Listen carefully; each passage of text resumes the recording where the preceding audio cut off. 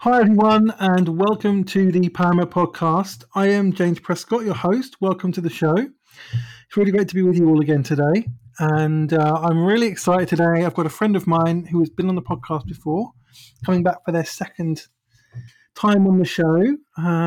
Looking forward to it. Welcome back to the show, Ali Smith. Hey, thanks for having me. You're welcome. It's great to have you back on. I can't wait. We were just talking before we started recording about when the last time you came on was, and I can't remember.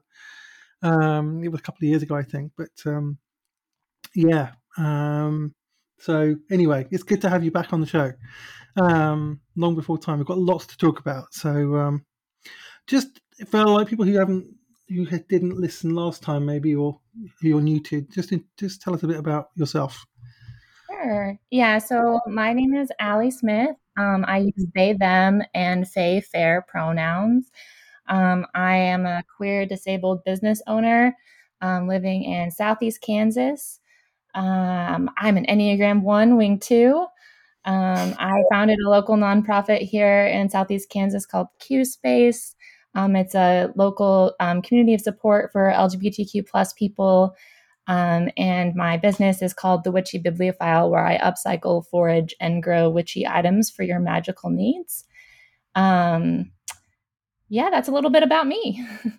Yeah, and we've been friends for a while, and yeah, and you make really good Taylor Swift memes for Twitter as well. I should say, like Yeah, really good ones, like because you're a Swiftie, aren't you? Like me, I'm kind of a Swiftie. for sure. I'm excited. I get to see her in July. So, You're going! Oh, yeah. that's very exciting. That's fantastic. Um, yeah, I forgot she's doing a tour. Like, yeah, I did a whole episode on Taylor Swift and the Enneagram with Jenna DeWitt a few weeks ago. It was fantastic. We talked about the tour as well, like, and Ticketmaster and everything. So that was Oh, fun. good. That was a nightmare. I was sitting at my computer all day to get those tickets. I bet. Like, yeah, I didn't even try because I knew I wouldn't get any. Like, and also they're really expensive. I don't even know if Taylor's coming to the UK actually. So I hope they are, but who knows? I hope she is starting a national tour after the US tour. Yeah, I hope so. I hope so. But me going on my own to see Taylor Swift will be a bit weird. Um, but anyway. Taylor Swift, we're both Swifties, yes. And another thing that we both are is autistic and ADHD. And one of the things we're going to talk about today is your journey into that and learning that about yourself and getting a diagnosis. So it's something we talk about a lot on the show. Those things, partly because it's part of my story, and partly because those things are important to talk about. And so yeah. So tell us a bit about your kind of story with autism and ADHD and how kind of you began to realize that you were, and then getting the diagnosis. Sure. Yeah. Like a lot of people, I think I realized a lot about myself during the pandemic the last few years. Hmm. Had some time for some introspection away from other people and really getting to know, myself. And then also TikTok, if I'm being honest. A lot of relatable content I saw on TikTok was from neurodivergent people, right? So people who labeled themselves as neurodivergent. A lot of them said they were autistic or had ADHD or both.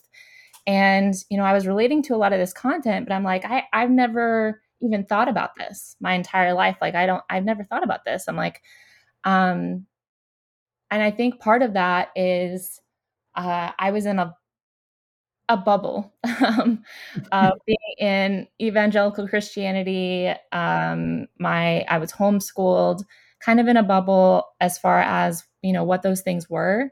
And then whenever I learned what autism and ADHD were, I think a lot of it was very stereotypical.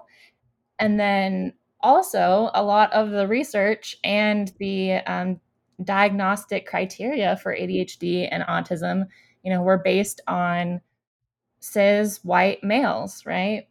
And I am one of those things. I'm white, but I was born female, so I it was assigned female at birth, and um, and that's very was very rare up until recently for people to diagnose, people who are assigned female at birth as autistic or ADHD, and so that's not really something I think people are looking for um, in me, as a child growing up, thinking about those things, and I actually was talking with Amber about it, our friend, and um, I talked with her on and off about it, and I could tell that she had opinions about what flavor of neurodivergent I was, but she wasn't telling me.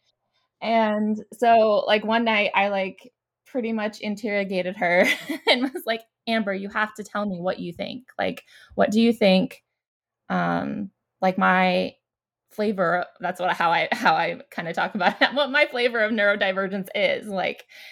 Because at the time, my spouse has ADHD, and he was diagnosed with ADHD when he was a teenager. Fairly young, but like a little older than a lot of kids were.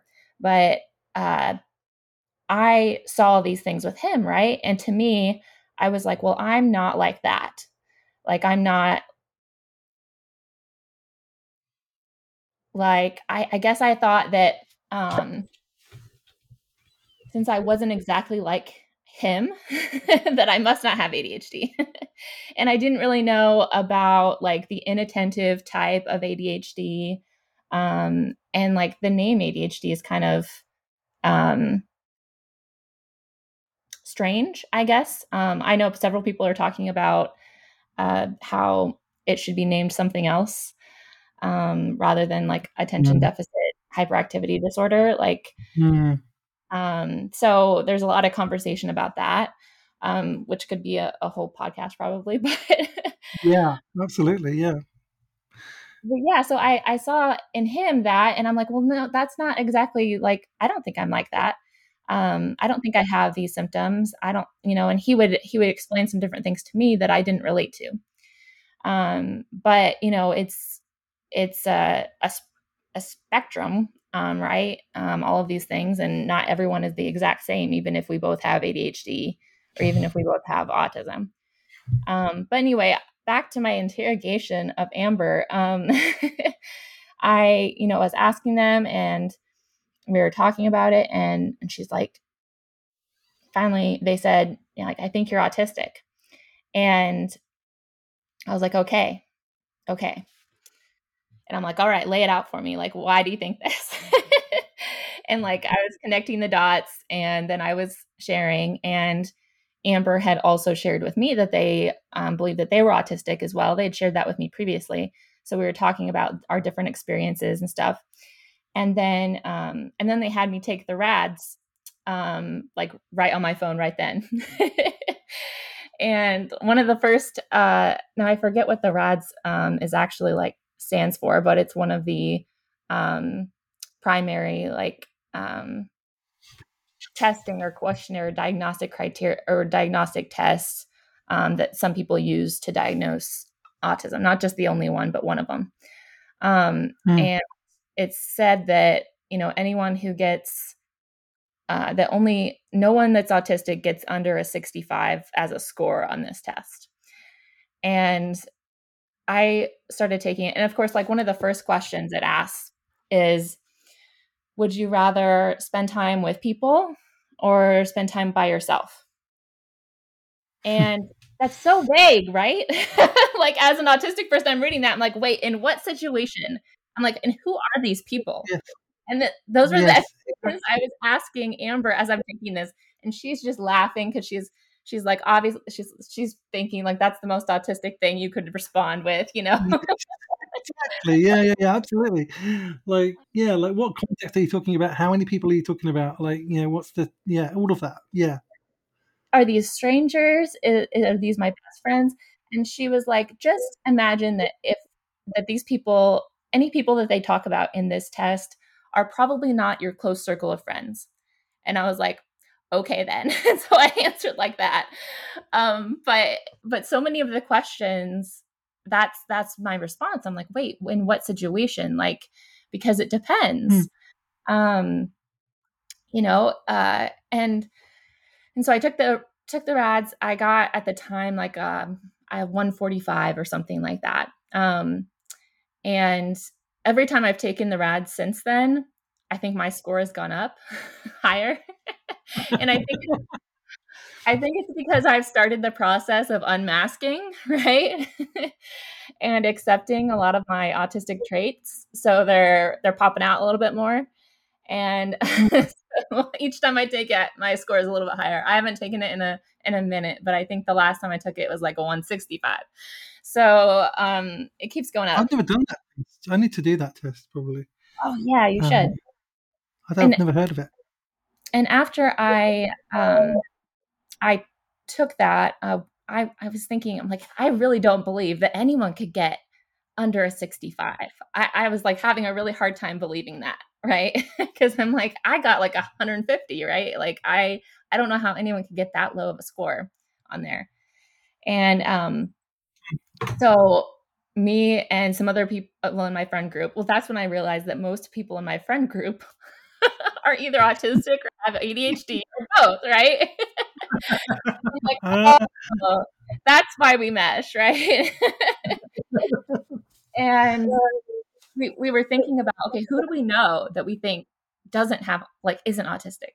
So we thought of one friend, poor Sheena, because I like I was like we were like at a bar at the time, like, and I was like, Sheena, you have to take this test. And if you've ever taken this test, it's so long. It's like 85 questions. Like, oh my word! it's Right. really long. And I'm like, take it now. And my friends were like, Allie, no, like, she doesn't need to take it now. Like, but she knows, like, of course I will do this for you. She's an Enneagram 6. And she took the test on her phone really diligently. And then she's like, okay, I'm done. And I'm like, what's your score? Her score was like a 20 something. I think it was like 22 or something like that. And I was just like in shock because I'm like, okay, I was wrong. Like there are people that can get under 65, like autistic people exist. And and she didn't even know what the test was for. And she is just like, this means I'm stupid, isn't it? Doesn't it? And I was like, no, Sheena, it's not like she thought it was like an IQ test or something. And I'm like, no, no, no. This just means that you aren't autistic. And she's like, oh, okay.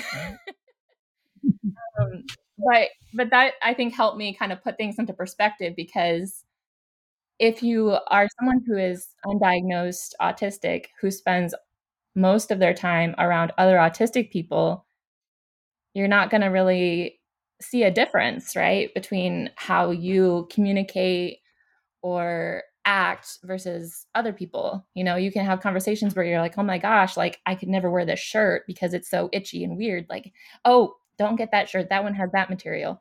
And then, you know, or like, oh my gosh, like we just bought this food and it's different. Like we have to throw it out. What new food are we like? I've had those conversations with people and they're just normal, Yeah, right? the food thing's big for me because I can always tell the difference between own brand stuff and the actual stuff, like the stuff that's like the big brands. Like even if just it's just crisps or something. And I didn't know you wouldn't like. I could always tell a difference. I could always do the Pepsi challenge as well, like easily. Uh-huh. Like I could eat, I still can, like, and I don't even drink it that much now. But like I could, yeah, I was always like I could tell the difference between what brand of things they were. Like if we bought oven chips, I could tell if they were like the own brand or the nice brand. I could always tell that difference. I didn't realize that was an autistic thing until recently. Like, but it makes so much sense. Yeah, it does. Um, and there are many things that I didn't really realize were an autistic thing until recently, and I'm like, oh, like that's just how I function, you know. So I don't see any difference, um, But whenever I started to put these, things into place, a lot of the past started to make a lot more sense. Different, arguments or falling outs I've had with different people over the years, like those started to make more sense. Um, Yeah. Trauma that I had and bullying that I had, growing up, or even in the workplace, those things started to make more sense to me. Like, oh, and you know, I realized that a lot of people that have been mean to me in my life, they knew I was autistic before I did. And maybe they didn't know I was autistic. Maybe that didn't wasn't a conscious thing. But there's Mm. been research about people and their first impressions of autistic people versus holistic people, and a lot of times they don't like us. And Mm. they know something's different. They know something's different and they treat us differently because of it. Um, Wow. That makes so much sense. Like, because I was always like, I was never a people person. I always like struggled to get on with people to start with, and yeah, and like not knowing, I mean, not knowing what to say and how to talk, and like not being naturally easygoing, and like people didn't just get on with me naturally. I didn't have like big groups of friends. I had like one or two friends. And God, that makes so much sense now. See, I didn't know that yeah. about but autism, like that, but that makes a lot of sense because, yeah, sometimes people don't like me, which I find really weird because I'm a nice person generally. Like when you talk to me, like, so, You but are. yeah, but it was just they sensed something different that maybe I didn't know until about the last 5 years or so. Yeah. And I've realized that a lot of neurotypical people kind of make a lot of assumptions how about me based on like how I'm communicating or not communicating in the way that they want me to. Um, or if I'm not, prescribing to their rules, socially, um, of how you're supposed to interact with other people. Because apparently neurotypicals have a handbook somewhere. I know it's somewhere. They just hid it from us. Yes, All the rules of society, right? that's right. I was always wondering, like, how does everyone just know this stuff? Like, where's the secret book that everyone just read and I didn't read? Like, that everyone just knows all these things and I don't know any of them. I'm just having to literally learn them and pick them up and teach myself them while I'm in the middle of a social group and like masking and all that kind of thing and acting like just almost. I realized this recently. I had literally learned to act like everyone else was acting as a like masking because I thought, oh, this is how everyone else is acting, and if I behave like this, and then I'll just then I'll look normal, because I thought normal. Yeah, I mean, I thought because back then it's like normal is like me bad, I think everyone else normal kind of thing. Because I didn't know I was autistic to start with, but yeah, that's so yeah, that's definitely resonating with me. Yeah. So at what age did you kind of realize you're autistic? Well, it was my sister who first kind of semi-diagnosed me because my sister worked in mental health and with people with autism and people with other, with different conditions and stuff, and had experience of it. And uh, it was her that kind of pointed it out that I might have autism or be on the spectrum. People were still using the term Asperger's at that point, but obviously they're not using that anymore for completely correct reasons. But like, and then I started to pay attention and did a bit of research. And I talked to another friend of mine, and he said to me, yeah, you probably are on the spectrum. Like, that makes a lot of sense. And so the more I learned about it, the more I realized, that, this kind of makes sense. This explains a lot of things, like a lot of things. Why I didn't learn social skills. Like why I didn't just know that I had to take care of myself, like washing and cleaning and everything like that, or why I had to do it because I wasn't taught. Because because I had a traumatic childhood, and so we weren't taught life skills and stuff. So I just didn't know them. I didn't know there were life skills. Because my sister wasn't autistic, so she just picked them up naturally, and didn't have a problem with it. And I just didn't pick that all up, uh, and I had again, I had to, and it made me look bad because people were thinking I didn't take care of myself, I didn't clean my clothes or myself, because I didn't know I had to do that, right? I didn't know that wasn't I didn't know because you can never tell your own body odor, right? You can't. You're the last person that can tell that. So I just thought everyone was the same. That I didn't know there was this thing that everyone had to do because I just didn't know, right? And so it was embarrassing for me to learn that lesson, and I felt I was shamed and a lot about that, you're lazy, you don't care about yourself, and it wasn't that. It's just I didn't know.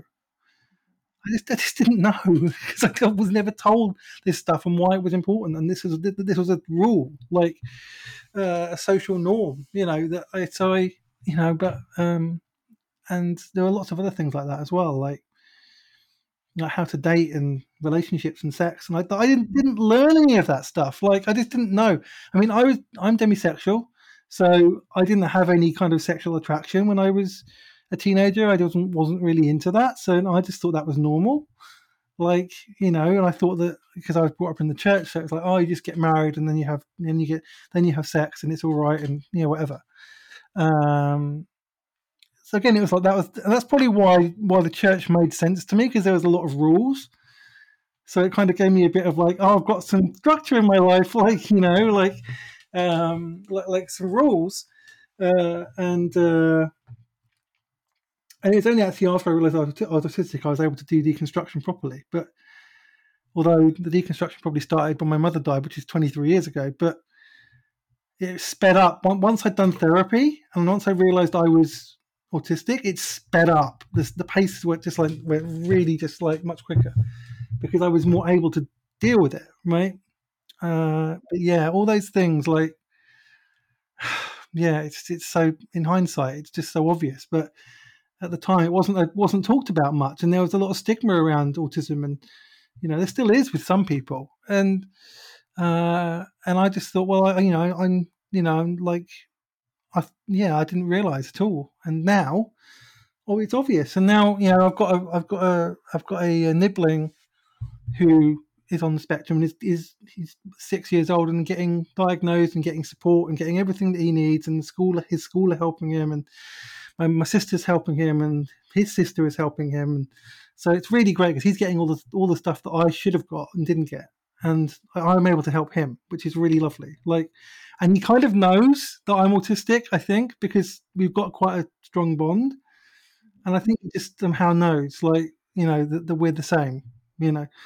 There's I think that's part of the connection between us, is that, so, but that kind of helps me, because knowing that people in my family, because it's obviously it's genetic, who get it in the future will get support, and I didn't get. I'm getting quite emotional talking about it, but but yeah. So I resonate with all of that. Yeah, that's how I found out. That's how I realized I was on the spectrum. And like you say, the more once you realize, it opens things up, and you realize just oh, that's what that was. That's what that was. Those were my obsessions. These are my obsessions now. I have periods where I get obsessed with movies, or I get obsessed with a certain movie, or I get obsessed with like a certain sport, or I get obsessed with politics, or I'll have seasons of going through all these different things that become obsessions for a period, and then it skips to the next one. They just go in a circle, There's some that are always obsessions, like Superman, for example, but there's some constant ones.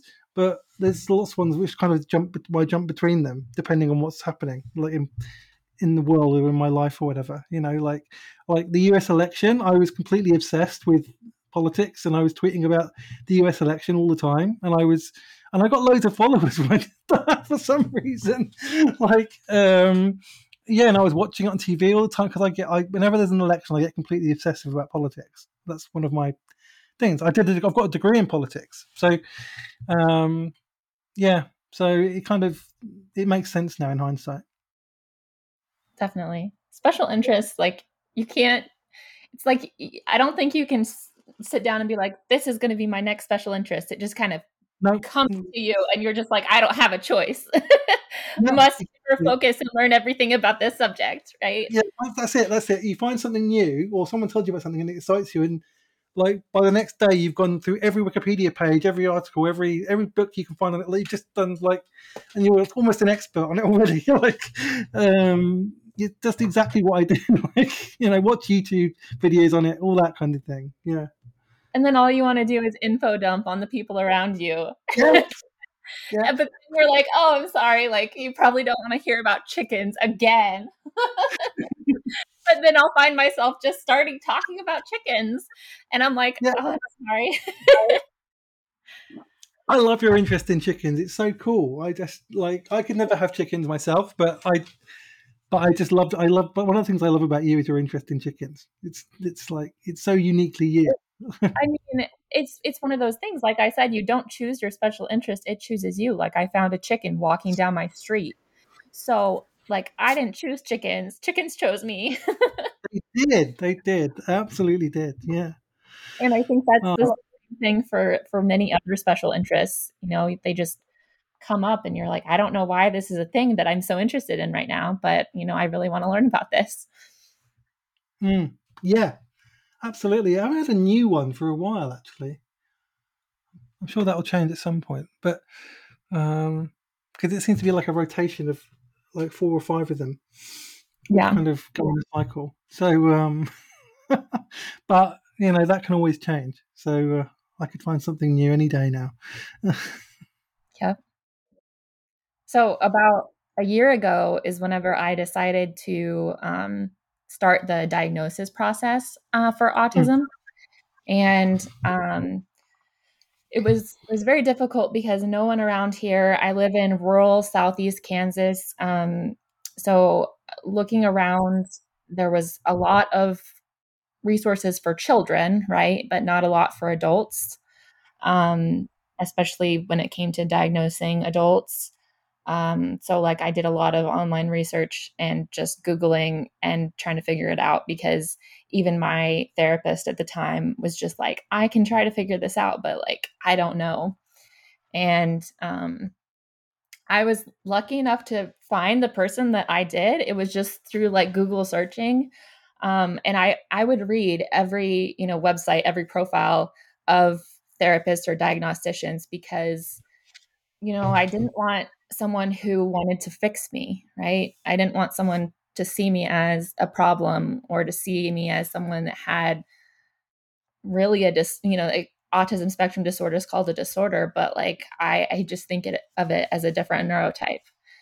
And so I wanted to make sure that I had someone that, had the same kind of views on that as I did and wanted to help me kind of, take my autistic traits and use them in the best way possible for my own growth and my own, self love too. Um, and I didn't want to find anyone that was, using ABA therapy, which is pretty much conversion therapy for autistic people. Um, and so I was skimming through a lot of different, lots of information and lots of different diagnosticians, but I found someone who did everything, online and virtually. And of course, that person doesn't take insurance. So it's just flat rates for everything. But she was cheaper than many others that I found.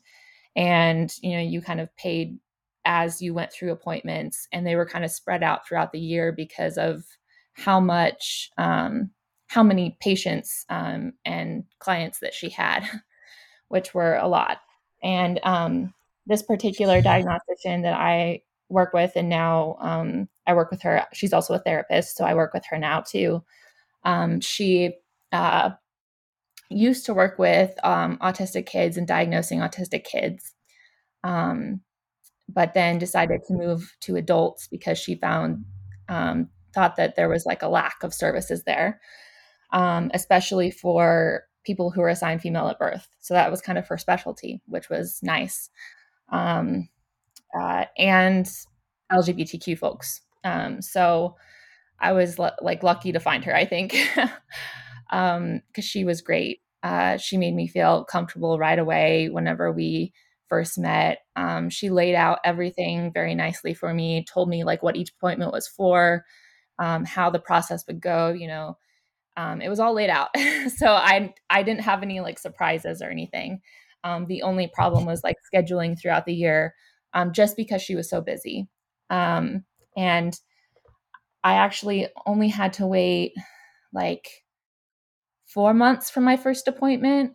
And then, but everything was like from my first appointment in April and then my diagnosis in November. So it was only 6 months, which really isn't bad from what I've heard from other people.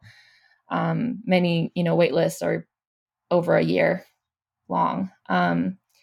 So Mm.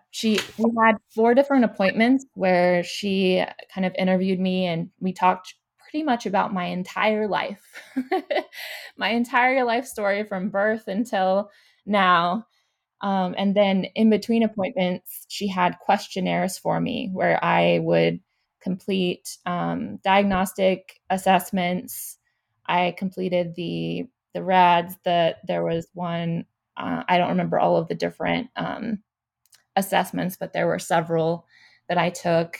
And then I took several questionnaires that kind of went through my different like social experiences, um, my different like relationship experiences, my different vocational experiences, and different childhood experiences. Like it asked a bunch of different open-ended questions.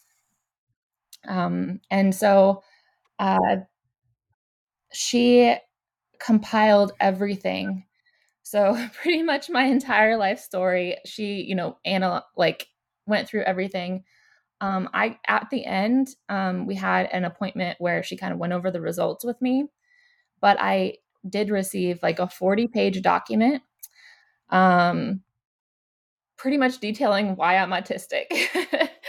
So I think it's kind of funny, just because I'm like, you don't think I'm autistic? I have a 40-page document that says so right here, giving you all the reasons why. Which was very validating for me in that final appointment.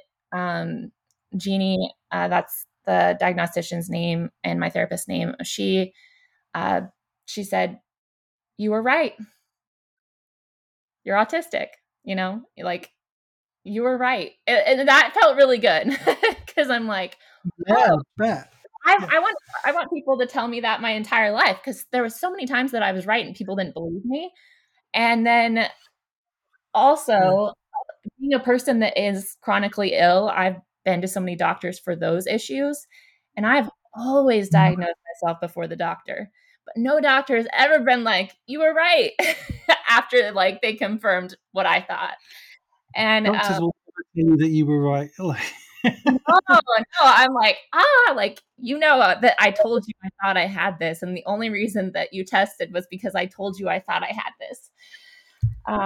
So, Yeah. and that's the case. But that felt really good. She's like, "So you were right, and here's why. Like, here's all the things." And part of the document kind of went through each diagnostic criteria of ASD in the DSM-5, and kind of outlined bullet points all the reasons why I met each criteria, and I met all of the criteria. And so it was very validating to see. It was kind of overwhelming because that's like life just like in front of you, and like diagnostic in a diagnostic lens. So it's a little weird, but also it makes everything make a lot of sense. And throughout the entire diagnostic process, she also told me, she's like, if you think of anything that you think would be helpful, like a memory of like a circumstance, something that happened, a social experience, like a disagreement, I don't know, like anything that has happened in your life, an example of something that you think this was odd, or this was strange, or this seems like an autistic thing that happened, she's like, just email it to me. So whenever I'd think of something, I'd email it to her, and she would add it to the her pile of things, all alley, I guess. And so that was just really interesting, and validating to go through that. And I Mm. friends all call me the guinea pig, because I was like the first one, and they're like, okay, when do we do it? Because I'm like, I could just tell you have autism. But um and self-diagnosis is completely valid.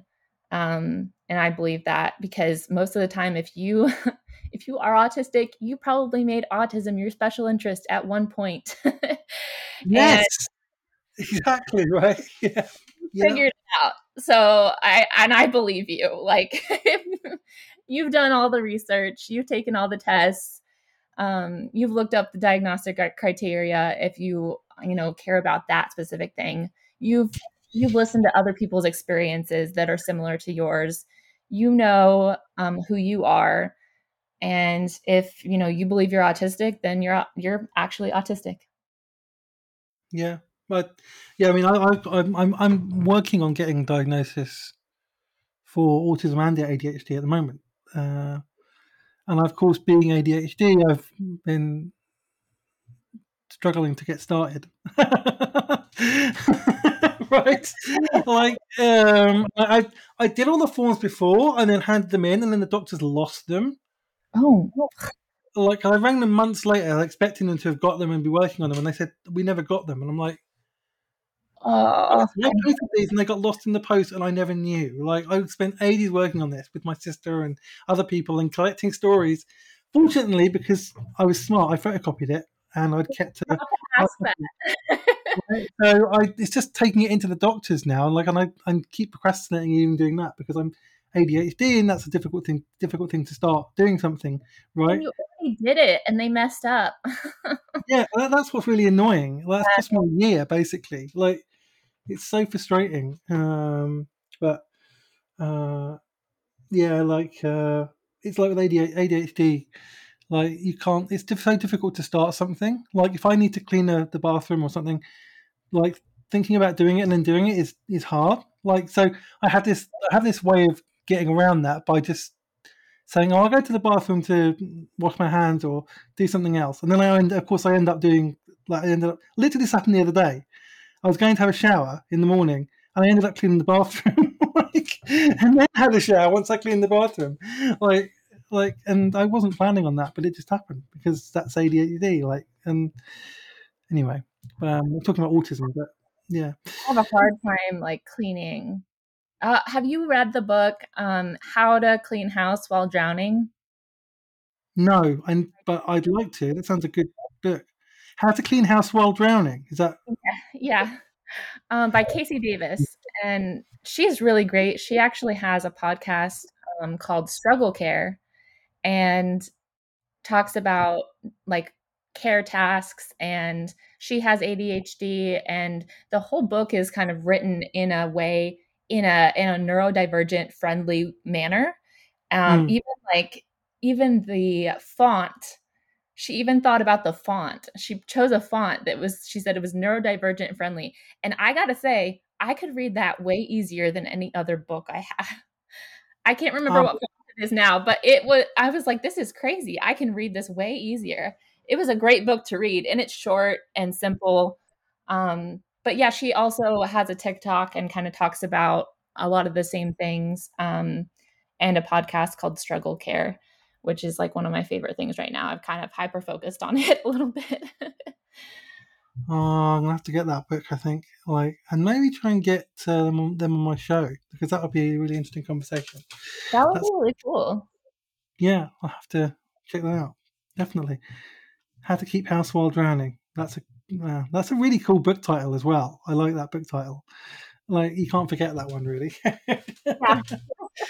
'Cause that's how it feels a lot of times. You're like, I'm drowning in dishes, or I'm drowning in laundry, or like whatever it happens to be that day. Like laundry is really difficult for me.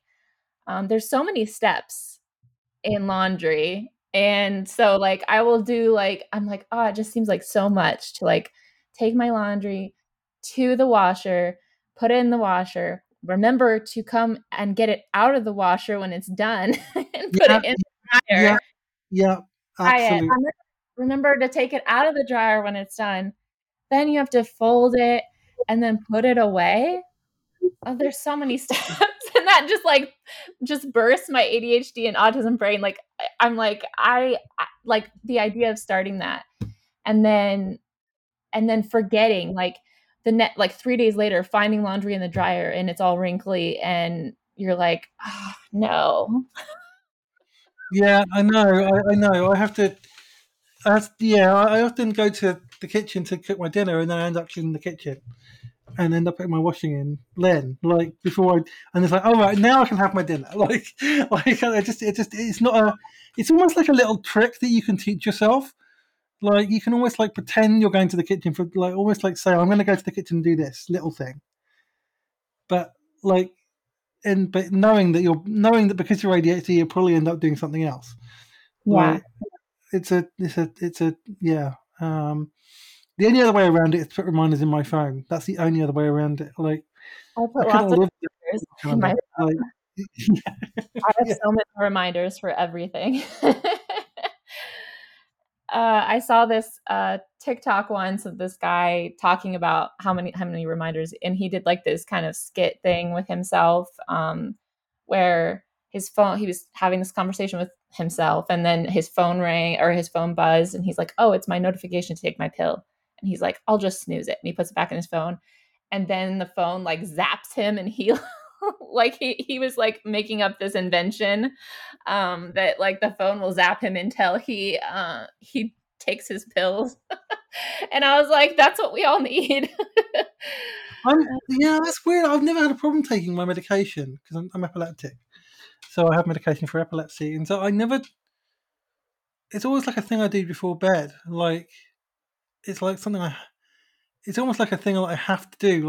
It's almost become like a routine thing, like a I've ritual almost. Like I have to do it before I go to bed. Like made yeah, medication and like supplements and stuff. Like I've put that into my routine pretty well, and so that's one that I have pretty well. But I have to take things 3 times a day, so it's a little more challenging. But like I have like this intense pill organizer, and I still have reminder on my phone for the afternoon one because that's the one that I will forget. Like morning and evening are easier to remember than just like in the middle yeah, of the day. yeah. Um, but I've got that mostly down, but there are other things like that I'm like, not sure. Hmm. So getting diagnosed with ADHD was actually way easier than getting diagnosed with autism for some reason. I well, first I tried to go to my community health center because I was told that they diagnosed ADHD, and I guess they set me up with a nurse practitioner who only did medicine. And I'm like, I thought I was getting like gonna have like an evaluation, and that's not what she did. So they set me up with the wrong person, and she made me feel pretty shitty. And so I was like, okay, I'm leaving and I'm never coming back. And so um, I asked my physician, my primary care physician, about it. I had an appointment with her about other things, and I told her, I'm like, hey, I was just diagnosed with autism. I know that ADHD and autism, there's a high comorbidity there, and I think that I might have ADHD. Like, where would you recommend sending me to figure that out? And she actually was very supportive of it and got like really actually excited. She's like, oh yeah, yeah, let's do this. And so she sent me to the mental health center, and then I called them and they got me in like the next day for testing. And Hmm. which was crazy. I was like, they're like, are you free tomorrow afternoon? And I was like, sure. Why not? And I went in there, and I know that there are many different like diagnostic tools people use for ADHD and diagnosing that, but they only gave me like one test thing. Well, okay. They had me do this test on the computer, and I told them afterwards, I'm like, this test was meant to bore people out of their minds, wasn't it? And they laughed at me. They just laughed. But like the test on the computer, they're like, just follow the instructions and like, follow the instructions and do what the voice command tells you to do. And so the voice command on the computer was like, okay, there are going to be numbers that come up on the screen, 1 or 2. Please like click the mouse whenever you see the number 1. And I was like, okay. So I did that for a while. And then it changed to like, okay, now click whenever you hear the number 1 and not when you see it. And so sometimes you'd see the number 1, but they didn't say number 1, that kind of thing. A very simple thing. Wasn't trying to trick you or anything, but they did it for so long, James, so long that I got so bored. I was like, oh my gosh, my brain wanted to do anything but look at that. And so I started dazing off and thinking about other things. And then I didn't hear, like, I would hear the person saying like 1, and I didn't do anything. And then like a second later I'd be like, they said 1. And then I'd be like, oops, well, it's too late now. They're all on to the next one. And so that happened a bunch. And so my results came back and said that like there was I had like a lot of auditory impairment when it came to like um focusing on like auditory commands and that kind of thing. Um, and then that I came back with inattentive ADHD. And uh, so that was interesting. But I did want to try medication for ADHD, and that's why I talked to my doctor and wanted to do that. So they sent the results over to my doctor, and because I have POTS, postural orthostatic tachycardia, she wasn't too keen on putting me on a stimulant, even a low dose stimulant, because of my heart. My heart rate gets real high. And so she was like, okay, let's just start with a non stimulant and see how it goes. So I was started on a non stimulant recently, Stratera, which I know a lot of people have been on for ADHD. Um, she just upped my dose for that again because I think it is helping me. I feel like I have a lot more mental energy to do things, like the mental energy for things like to figure out problems or organize things or that kind of thing. Whereas before, I felt like I didn't even have like the mental energy to start anything.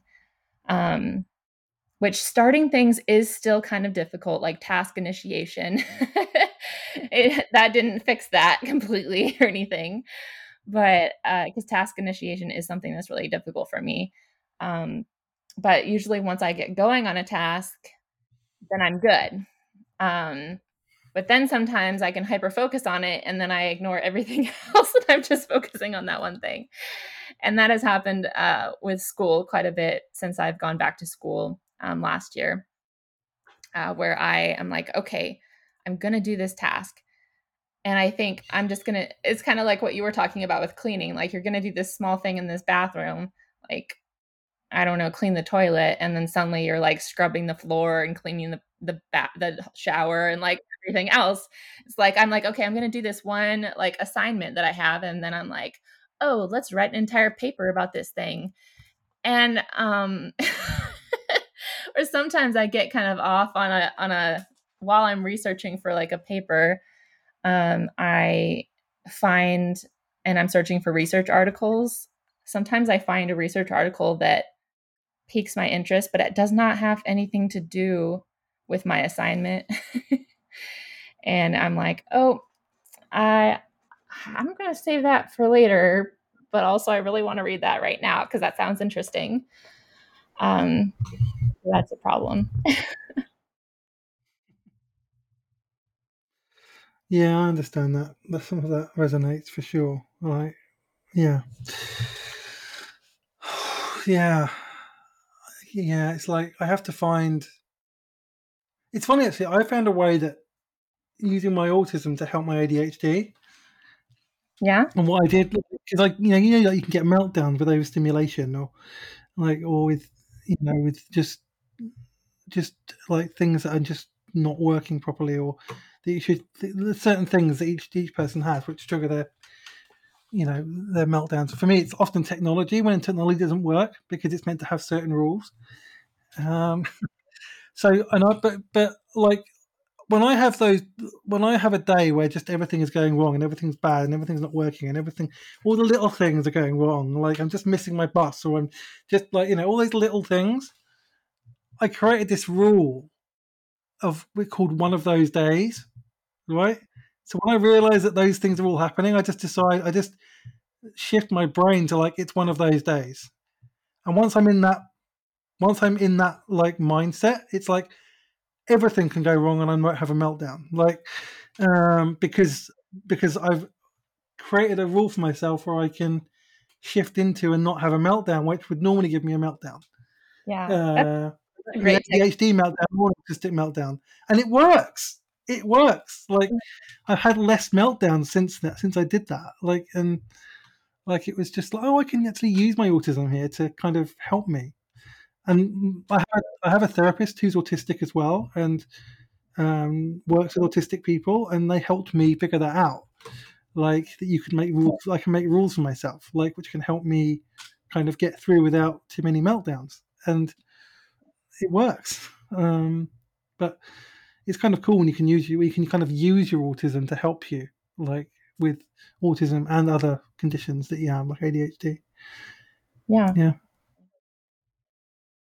Yeah, I mean, I think it's really cool sometimes when I can hyper focus on one thing, like, and get a lot of stuff done or learn a lot of things in like a short amount of time. Like, um, it's really fun sometimes. Sometimes it's inconvenient for the people around you, which I think that's a lot of what society looks at when they look at autism, right? They're like, oh, you're a problem to be solved, or um, eh, we're doing things that inconvenience neurotypicals or make them uncomfortable.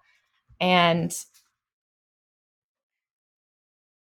that's not really our problem, yeah, you it's know, not. unless if we're not harming someone, then uh, then That's no. not causing harm. There's no problem. Like if you're causing harm, then sometimes you may not realize it, and you can Yeah. like be told, and then you don't do it again. Like as if Yeah. uh, 'Cause uh, that's something that I think I've run into problems with, is that people don't tell me whenever I've like offended them or made them feel a certain way that's not good, you know? And I'm like, mm, if you just tell me, then I will fix it and I won't ever do that again. But I didn't know that that upset you. But you have to yeah, tell me. yeah, Yeah. that's right. I always say to people, just tell me. Like don't assume that I know that it offends you because I won't know. Like because I would never do anything that hurts anybody, like intentionally. Like so, if I do something which causes harm, it's not intentional, and so you need to like so just tell me, and I won't do it again, right? Yeah. And like it's really like with an autistic person, it's that simple. Just tell me it harms you, and then I'll make a rule, and I won't do it again. Like that's it. It's simple as that, really. Like for Yeah. me, anyway. Like I think that's where a lot of, you know, just disruption with in relationships comes from. Like in my life, that's usually it, is I do something that upsets someone else and I don't know it. And then they are stewing over there over it and expecting me to go apologize, and I don't even know I've done anything wrong. And yeah, you know, and I've just said no to those relationships. If you're going to assume that I've purposely harmed you, then you don't really know me. And that's what I've found with a lot of people, is that if they are assuming the worst of me, I don't think I want you in my life. And Yeah, yeah, I agree. Yeah, most of my good friends, yeah, they won't assume the worst of me, and we try to tell each other, like, because a majority of us have experienced, some sort of trauma, and well, a majority, all of us have.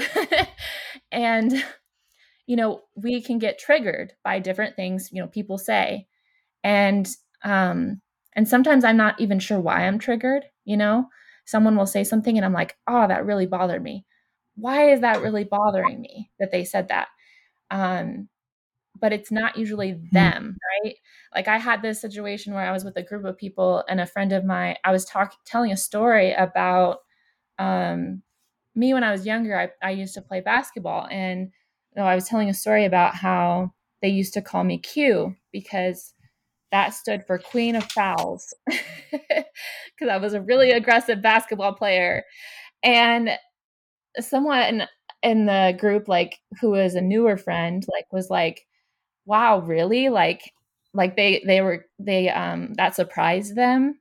Uh, and but I kind of took it as like they thought I was lying. That was like the first thing in my head, like, "You think I'm lying?" And I didn't say that, but I was just kind of like, I kind of shut down. And I didn't really realize why I was shutting down at the time. But then later I was like, like, when Tom said that, I thought that he was like accusing me of lying, which was something that many people did to me growing up. Um, mm, they would question, what I was telling them. And I don't lie, James. I'm really bad at it. Like, I'm really bad at lying. Like, and so I don't do it. I'm a truth teller. And so that would always really bother me. Like, this is maybe a silly example, but like when I was a child, like, I saw, an owl in our tree in our backyard. And so I told, my family, I'm like, there's an owl that's living in our tree now. And no one believed me. And until they saw the owl like weeks later. But like, just little things like that that built up over time. I'm like, oh, so whenever he said that, I'm like, he thinks I'm lying. He thinks I'm a liar. And so that triggered something in me, right? And mm. we actually talked through it later, which was really good, because he messaged me. He's like, I think I said something that made you upset. Like, and I don't know what it was. And I was like, it wasn't you. Like, I told him, I'm like, you said this. My response was this. I know that you didn't mean to like accuse me of lying during this time. I know that that was not your intention. And he's like, no, that wasn't my intention. It just was a surprising thing that I found out about you. And I was like just expressing my surprise. But he's like, I'm glad that I, am getting to know you better and learning these things about you. And, I was just like, yeah, like, this has happened to me a lot. And so when you said this, that triggered that response in me. And I kind of Yeah, shut down after that conversation. So like that happens a lot, I think, in conversations, and we have to like kind of figure out why that's happening and communicate um, to the other person, because a lot of times the other person isn't meaning to trigger you. yeah, exactly. That's right. That's right. It's just that they don't know sometimes. Yeah,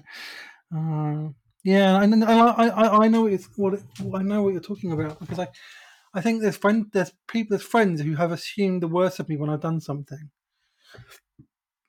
Well, it was literally, I didn't even know that I'd done anything wrong. I had no idea. Like, I didn't even know I'd caused them any harm or that I triggered them. I didn't know I'd breached any boundaries. I didn't like we hadn't talked about those boundaries. Like, so I didn't Mhm. know them, and and sometimes I don't know what would be triggering or what wouldn't be, and I just assumed that it wouldn't be because I thought we were friends and stuff, and that you would just like say like that we'd have a conversation about it. If I did trigger you, that I could just apologize and resolve it. Like, because Yeah. I don't think I don't think I told them in so many words I was autistic, but I think I talked about it enough on my timeline that they knew, or that they'd known I might be autistic.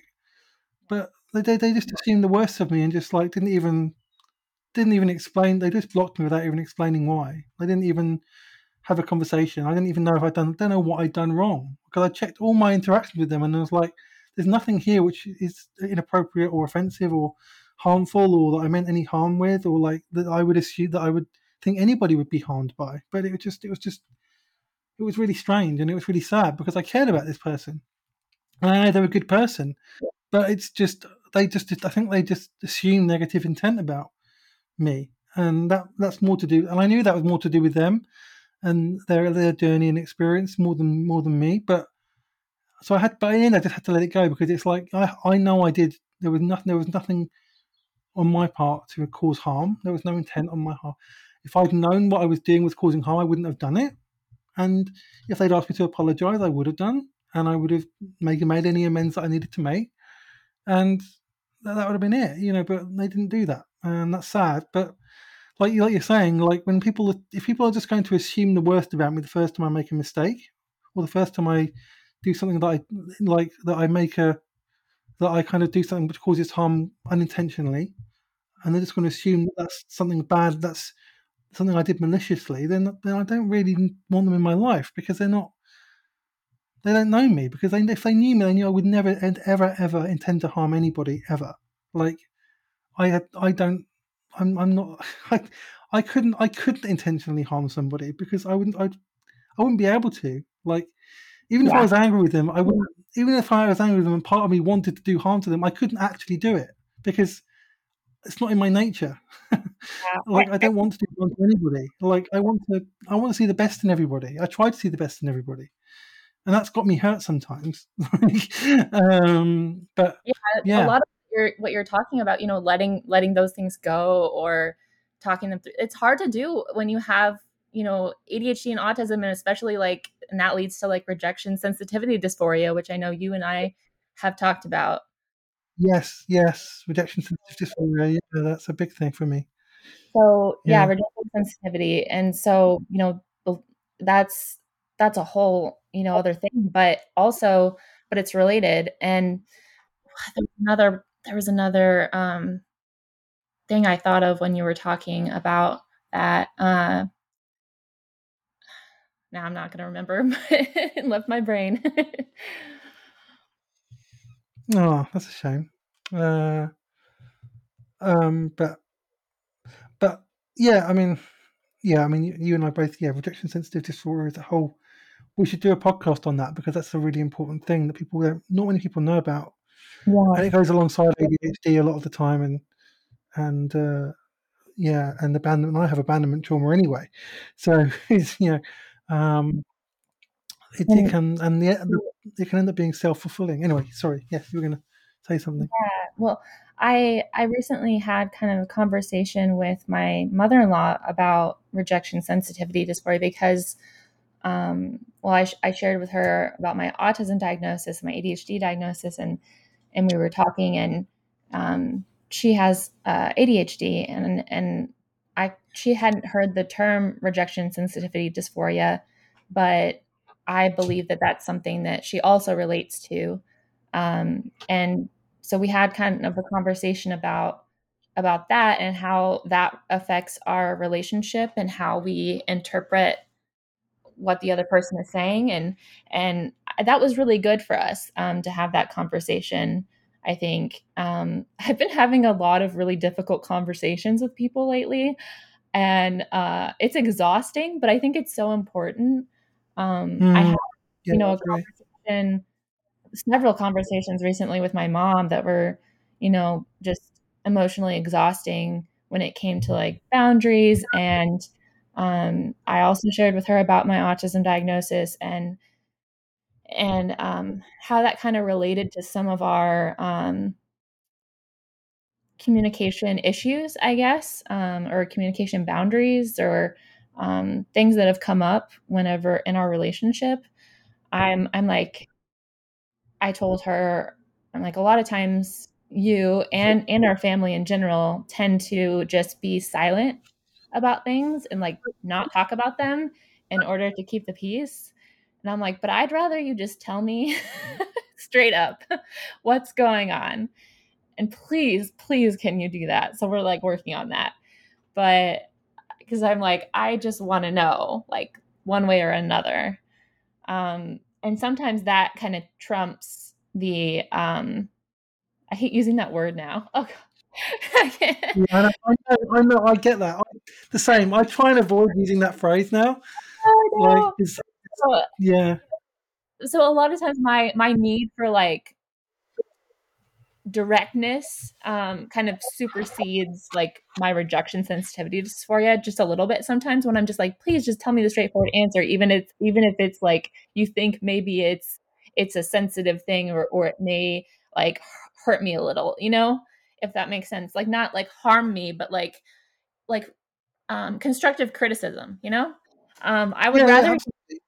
I Yeah, would rather you tell me straight up what's going on and what you want from me, especially like in work situations or in school situations, like feedback from supervisors or from professors on like your assignments. Like I would always like I would be always be the one to make sure that my supervisor in my work like did their like, semi-annual reviews with me. I'm like, I want to know how I'm doing. Like I want to know how I'm doing and how I can improve.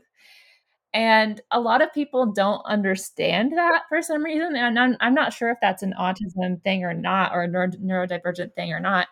But for me, like I always want to improve, and I thrive on feedback that's constructive. And so when I'm not getting that, I ask for it, and a lot of times people don't think that's what I'm asking for. I have an example. I submitted an assignment this last semester to my herbalism professor, and it was just an outline and bibliography of our like research paper that we were doing for the like our of the larger project for the semester. And so this was like just the outline and everything. And I had already given him my kind of uh, out or like summary of what I wanted the research paper to focus on, because I was doing something kind of outside his norm. Because why not? I chose my own topic instead of one of his topics. But he had given me not a bad grade, but it was a B, and but he didn't really give me any feedback as to why that it wasn't an A, like or like any feedback as to what I could have done better. And so I was like, I'm confused about this. Like, and so I tried to write like a very concise email to him, just asking him to kind of outline like what I could do better next time I have to write up like an outline or bibliography for a research paper. And I think after talking through this with my therapist, we think that he like read my email as kind of like a challenge to the grade, because he responded, and his response was that he sees my point and then he raised my grade. And I was like, that's not even what I asked. Like, and he still never gave me feedback. I was like, you don't even have to raise my grade. Like, I'm not actually like asking you to do that, and I didn't even care that. Like, I cared, but like that's not wasn't the purpose of my email or why I reached out to him. I just always want to improve and do better. So in different classes, I want to know like what his feedback was on what I could do better in that assignment. And he did not get that at all. And I'm like, I felt like I was very clear, but like my therapist was like, I'm sure you were, like, and we were talking about it. And she's like, a lot of times when I feel like she said a lot of times neurotypicals like see your asking for feedback as like a challenge to their authority. And I'm like, that's weird. Because that's not what I'm trying to do. I just want to know what I'm doing good, what I could work better on, And it's interesting that that causes some issues and miscommunication when I didn't ask for a different grade. hmm. Yeah, yeah, I understand that. Yeah, it's like, yeah, communication is always a thing, isn't it? When you're like we are, like trying to get people to understand what you really mean, or like what your intent was, and got not a whole getting not, I got a whole yeah. damn degree in communication, and now I realize that I did that because I'm autistic, and I really needed to understand communication. That's brilliant. Uh, That's hilarious. I got a whole degree in it, and like I still am like I don't understand neurotypical communication. I feel Oh, like I've gotten better, but then the moment I feel like I've gotten better, something like this happens, like with the professor, and I'm like, yeah. maybe I don't. Maybe I have no idea what I'm doing. Oh, brilliant. This has been so great. I'm sure the people listening with autism and ADHD have been encouraged, like I have. And thank you for sharing so honestly. It's really great and really courageous. So thank you. Uh, Thanks for it's always great talking to you. yeah, it is. Yes, and we'll definitely have you back. There's loads more we can talk about, including RSD, and there's loads of other things as well we can talk about.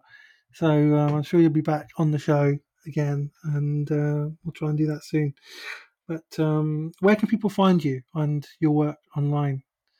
Yeah, so you can find me on most social media on Twitter at anxious by queen.